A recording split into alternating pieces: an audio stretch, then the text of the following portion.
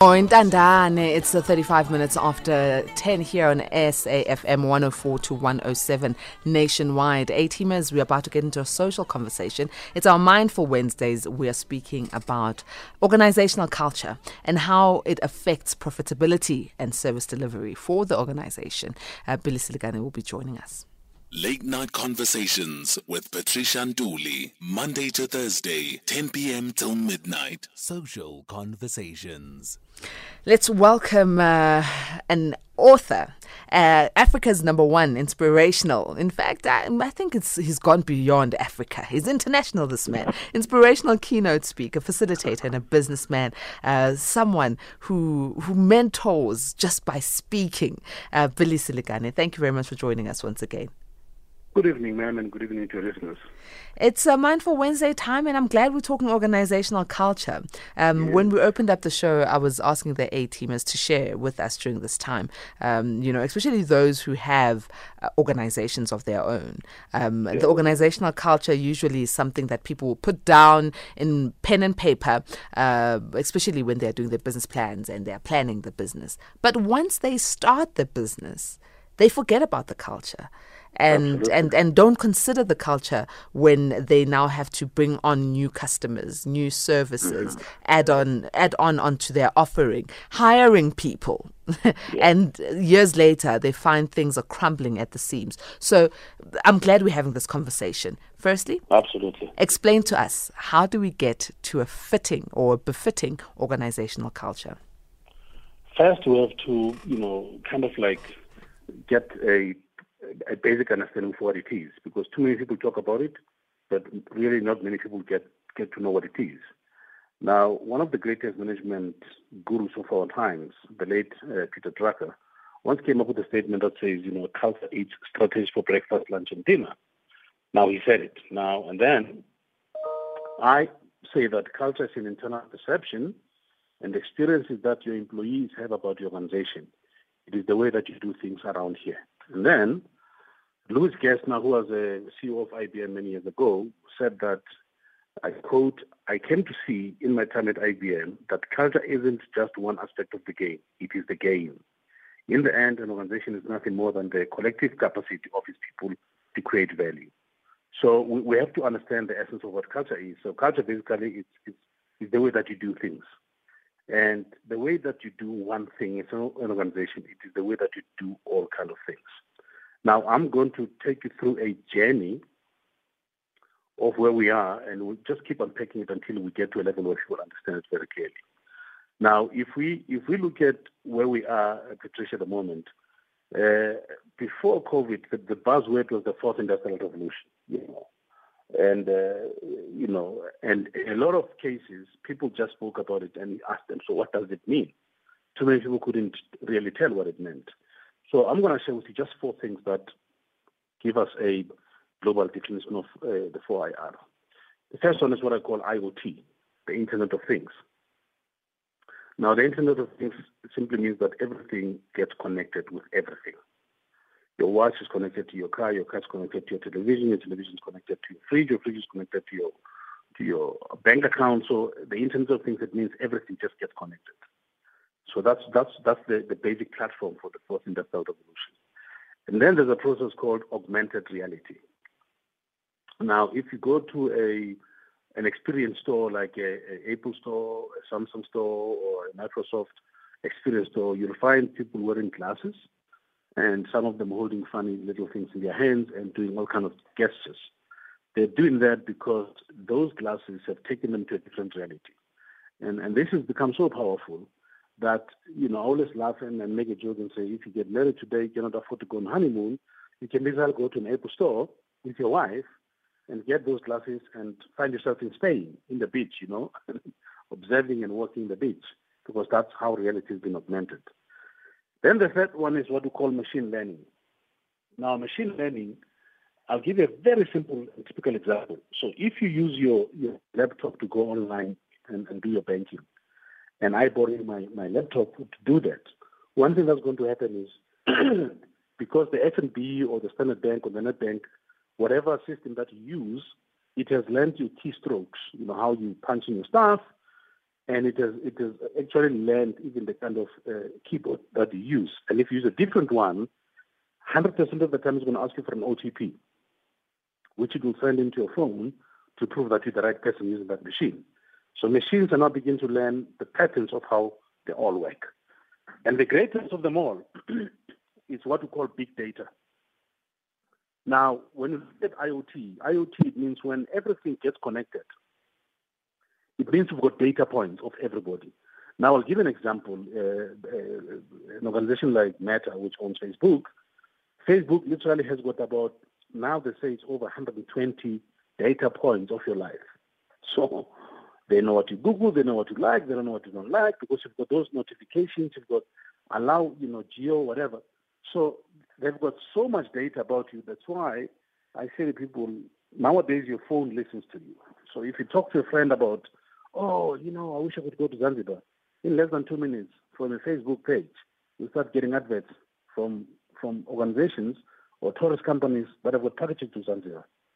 So it just shows that data is so all over the show, but great organizations know how to do data mining.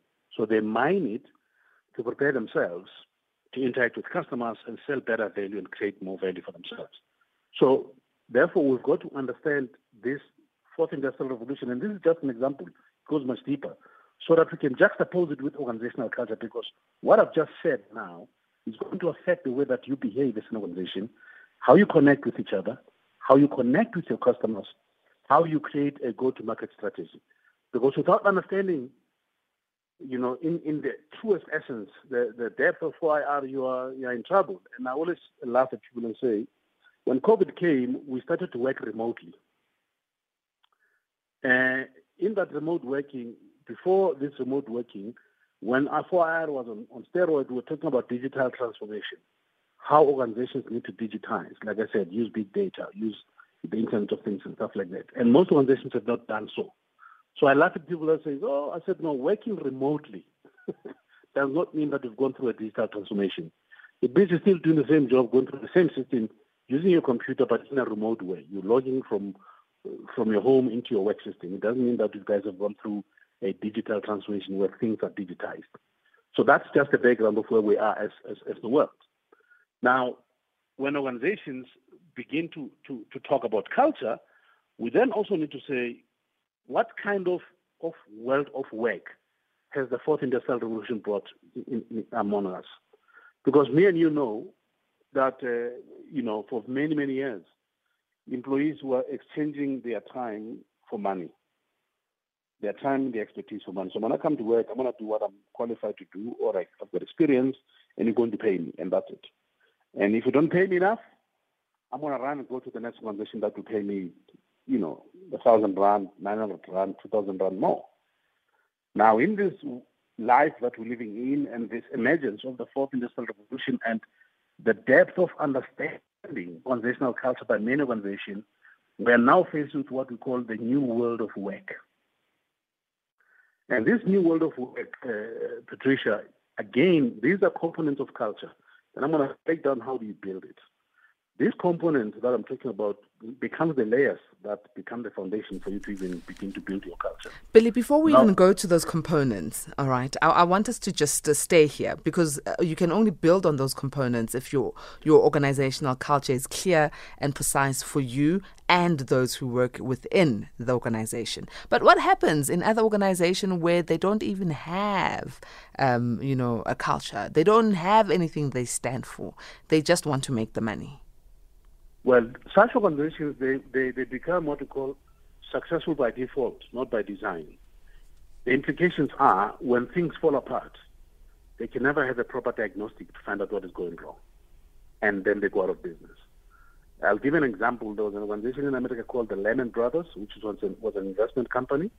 It was 154 years old, and it died overnight because of bad organizational culture.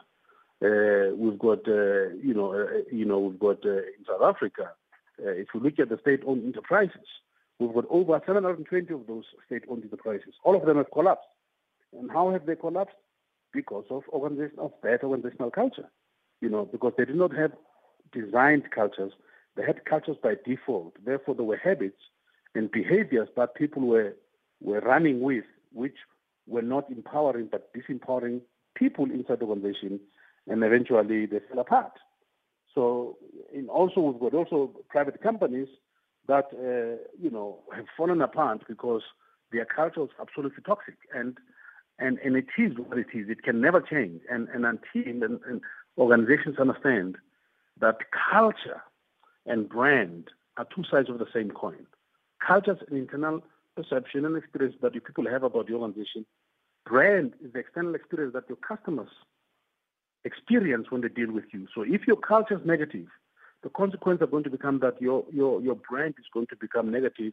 You're then going to have a brand backlash, and eventually you're going to die as a business.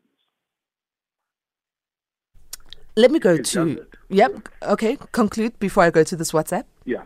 It is just that. And if you research the top 10 organizations in the world today, or 20 organizations in the world today, you'll understand most of them are successful today, most of them not because of the products they sell, but because of the culture they have, because the culture that they have impact their employees impact the product impacts the customers impact their bottom line. Let me quickly go to this message then from an A-teamer who has not given us their names, who says part of corporate culture is in the COC, Code of Conduct, that includes morals, manners, ethics, behavior, and company values. Top management sets the example and leads by example. All workers are brand ambassadors. And that's what we hope is supposed to be happening. I agree with this A-teamer. Yeah, I'm 100%. He and she is 100% correct. And by the way, when what he spoke about, code of conduct, morals, and ethics, in South Africa, sadly, we hold a very low score or low regard for moral and ethics. We only believe that people should be arrested and investigated, then we say they're unethical. It doesn't have to go that far. Unethical behavior is seen in how people are treated in an organization. It doesn't have to go to people being hearing and then court case and all these kind of things. And sadly, Patricia, I do a lot of work in this space. I work with organizations that from the outside, they look fantastic. They've got billboards, they've got all kind of things, they've got branded t-shirts, they've got, but when you get in and understand that they are very good technical with the product that they produce, but when it comes to their people management and handling of people, which is where the heart of your culture is, they're really bad. People are depressed. People are unhappy. It's just a disaster because the leaders. Because remember that your leadership becomes people don't listen to what leaders say anymore. People watch what leaders do, and then they emulate what leaders do. So a leader can stand and give a very fantastic speech. We don't care about the speech more, but their behavior. How do they behave? How do they treat people? How do they make their employees feel? So let's go through the components straight after this quick break. And A-teamers, remember, you can also interact. We're talking organizational culture. And our guest is Billy Selekane. 011-714-2006. That's where you can interact. Or WhatsApp 0614-104. Conversations with Patricia Nduli, Monday to Thursday, 10 p.m. till midnight. Social Conversations. As we continue with our Mindful Wednesdays with our guest, Billy Selekane, who's an author and Africa's #1 inspirational keynote speaker, facilitator and businessman, talking organizational culture. What is it and how does it affect profitability and service delivery in your organization? A-teamers, the lines are open. WhatsApps are open as well on 0614-104-107. How important is organizational culture when it comes to profitability and service delivery? Do you know what the culture of your organization is? Well, please do share with us. Billy, you're about to take us through the components that are required. Please do so. All right. So there's a 7-step process that when we do interventions, we take our customers through to get to build their culture. Okay, the first one is we usually say to organizations, there's the philosophical part of your organization which has to be solid. And there are 3 core things there. The first one is your SOP, stands for Statement of Purpose. Why do you exist, as an organization? Why do you exist, And that statement of purpose has to be very simple, has to be very succinct, and has to be understood by everybody in the organization, from the top person to the real lowest employee. They must understand why this organization exists. Secondly, it's your vision. Everybody should know where you guys are going. If people know why you exist, they should then know where you're going. Who do you want to become as an organization? Then the third thing is your mission. How are you going to achieve your vision? So that's the first part. The first part is what we call your philosophical foundation. The second part is you've got to create an intrinsic understanding in your organization where people have a clear understanding of what culture is and what it is not. And when we talk about the clear understanding of what culture is and culture is not, we have been accredited by an organization based in Chicago called Human Synergistics. They have a methodology called the C-Complex, and they've been doing organizational culture for the past 45 to 50 years. Now, actually, there are two top organizational culture gurus in the world at the moment. One is it's Robert Schlein, who's a past professor at Harvard, and then the founder of Human Synergistics is the second one. So we had the opportunity to work with the founder of Human Synergistics, and in understanding their methodology that they use in defining culture and measuring them around the world, because these guys have worked with government, private sector. They've worked with a lot of amazing organizations around the world, trying to assist them in understanding their culture. So their model, the SICAM model, says that there are three kinds of cultures. There's what we call the constructive style, the passive defensive style, and the aggressive defensive style. Now, let me share with you what a constructive organizational culture style is. There are four things that are in that particular style. The first one is achievement. Everybody loves it when everybody achieves. So people celebrate each other, because a sense of achievement is quite big. The second thing is they take time in creating processes for people to self-actualize in the work that they do. If then it's important, then, the work that you do must bear meaning for your life. It must not be something that you do just for a salary. The third thing is they are very humanistic and encouraging. So they'll bring people like me to come and work with your leaders, inspire them, coach them and mentor them so that they become better people managers. And the fourth one is they create what we call an affiliative environment where people take pride in connecting with the brand. People would take T-shirts of the organization, give to their children. They will have stickers of the organization in their car, in their house. They'll have cups of the organization. So people feel that they're part of, and they love being part of the organization. Okay, so that is the constructive style. And then the passive defensive style, it's got some. So the passive defensive and the aggressive defensive, of course, are negative, cultures. The passive defensive, the first thing that you see when people do, they get into the stage of avoidance. People avoid each other, and they end up working in silos. People don't have there's no conducive environment for constructive engagement and confrontation, so people avoid each other. So if you've done something wrong, I'm thinking, if I come to Patricia and tell her she's going to lose her attitude, and tomorrow, so I'm going to avoid Patricia.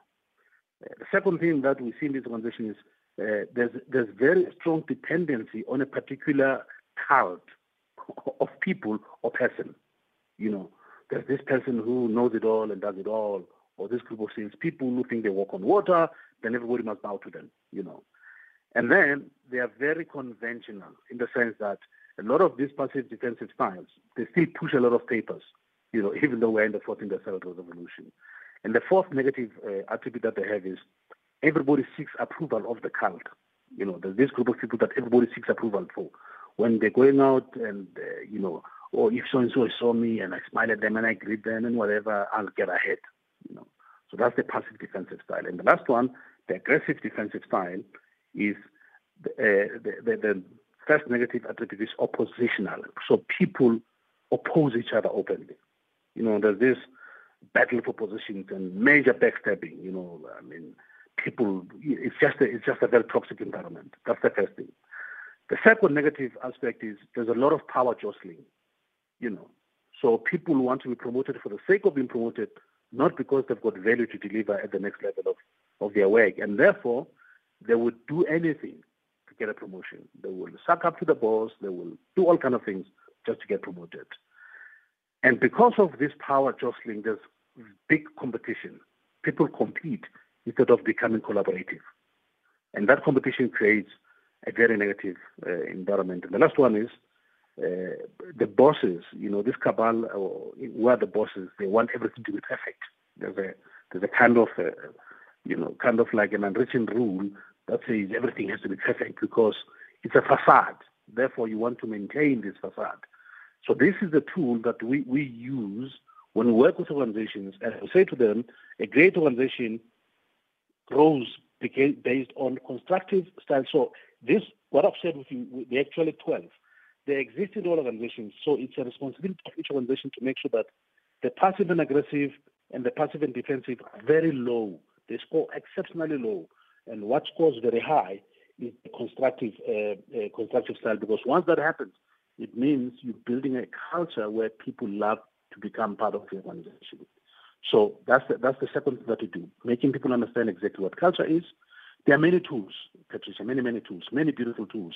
I mean, there's one called Barrett, whatever. We also say some of my consultants are certified with Barrett, but I love this one because I really resonate with it. So that's the second thing that you do. The third thing that you do, you then establish your core values. Your core values are what we call your behavioral code. It's how you're going to behave inside this organization and treat each other. Now, sadly, a lot of organizations have got values that are written in the reception, that are in the annual report, but nobody understands them globally. They are not measured. They are not part of the people's KPAs or KRAs. They are just words. And one of the things that we do because when we work with organizations, Patricia, we do a process called organizational readiness. And we then take them through this third step. And if they're not ready, we tell them, guys, you're not ready to do this. So for the next 3 months, 6 months, depending on the size of the organization, please do these following things as an organization. And when you think that you've laid a good enough foundation, then we'll come back and do the work. Because it doesn't have to bring people from the outside who are trying to build the culture and then leave. Because then it's not going to be owned by people internally in the organization. So the third step is your core values.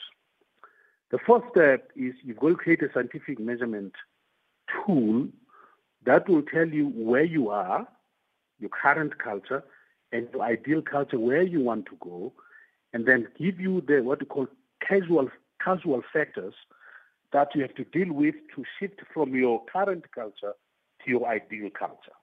I love this complex tool because that's what it does. When we do the assessment, it will tell you exactly where you are, and it will tell you exactly where you should be. And then so we have the S is, the to be, and then we'll build a transitional bridge between the two by helping you build this culture block by block so that you get where you want to go. That's the fourth process.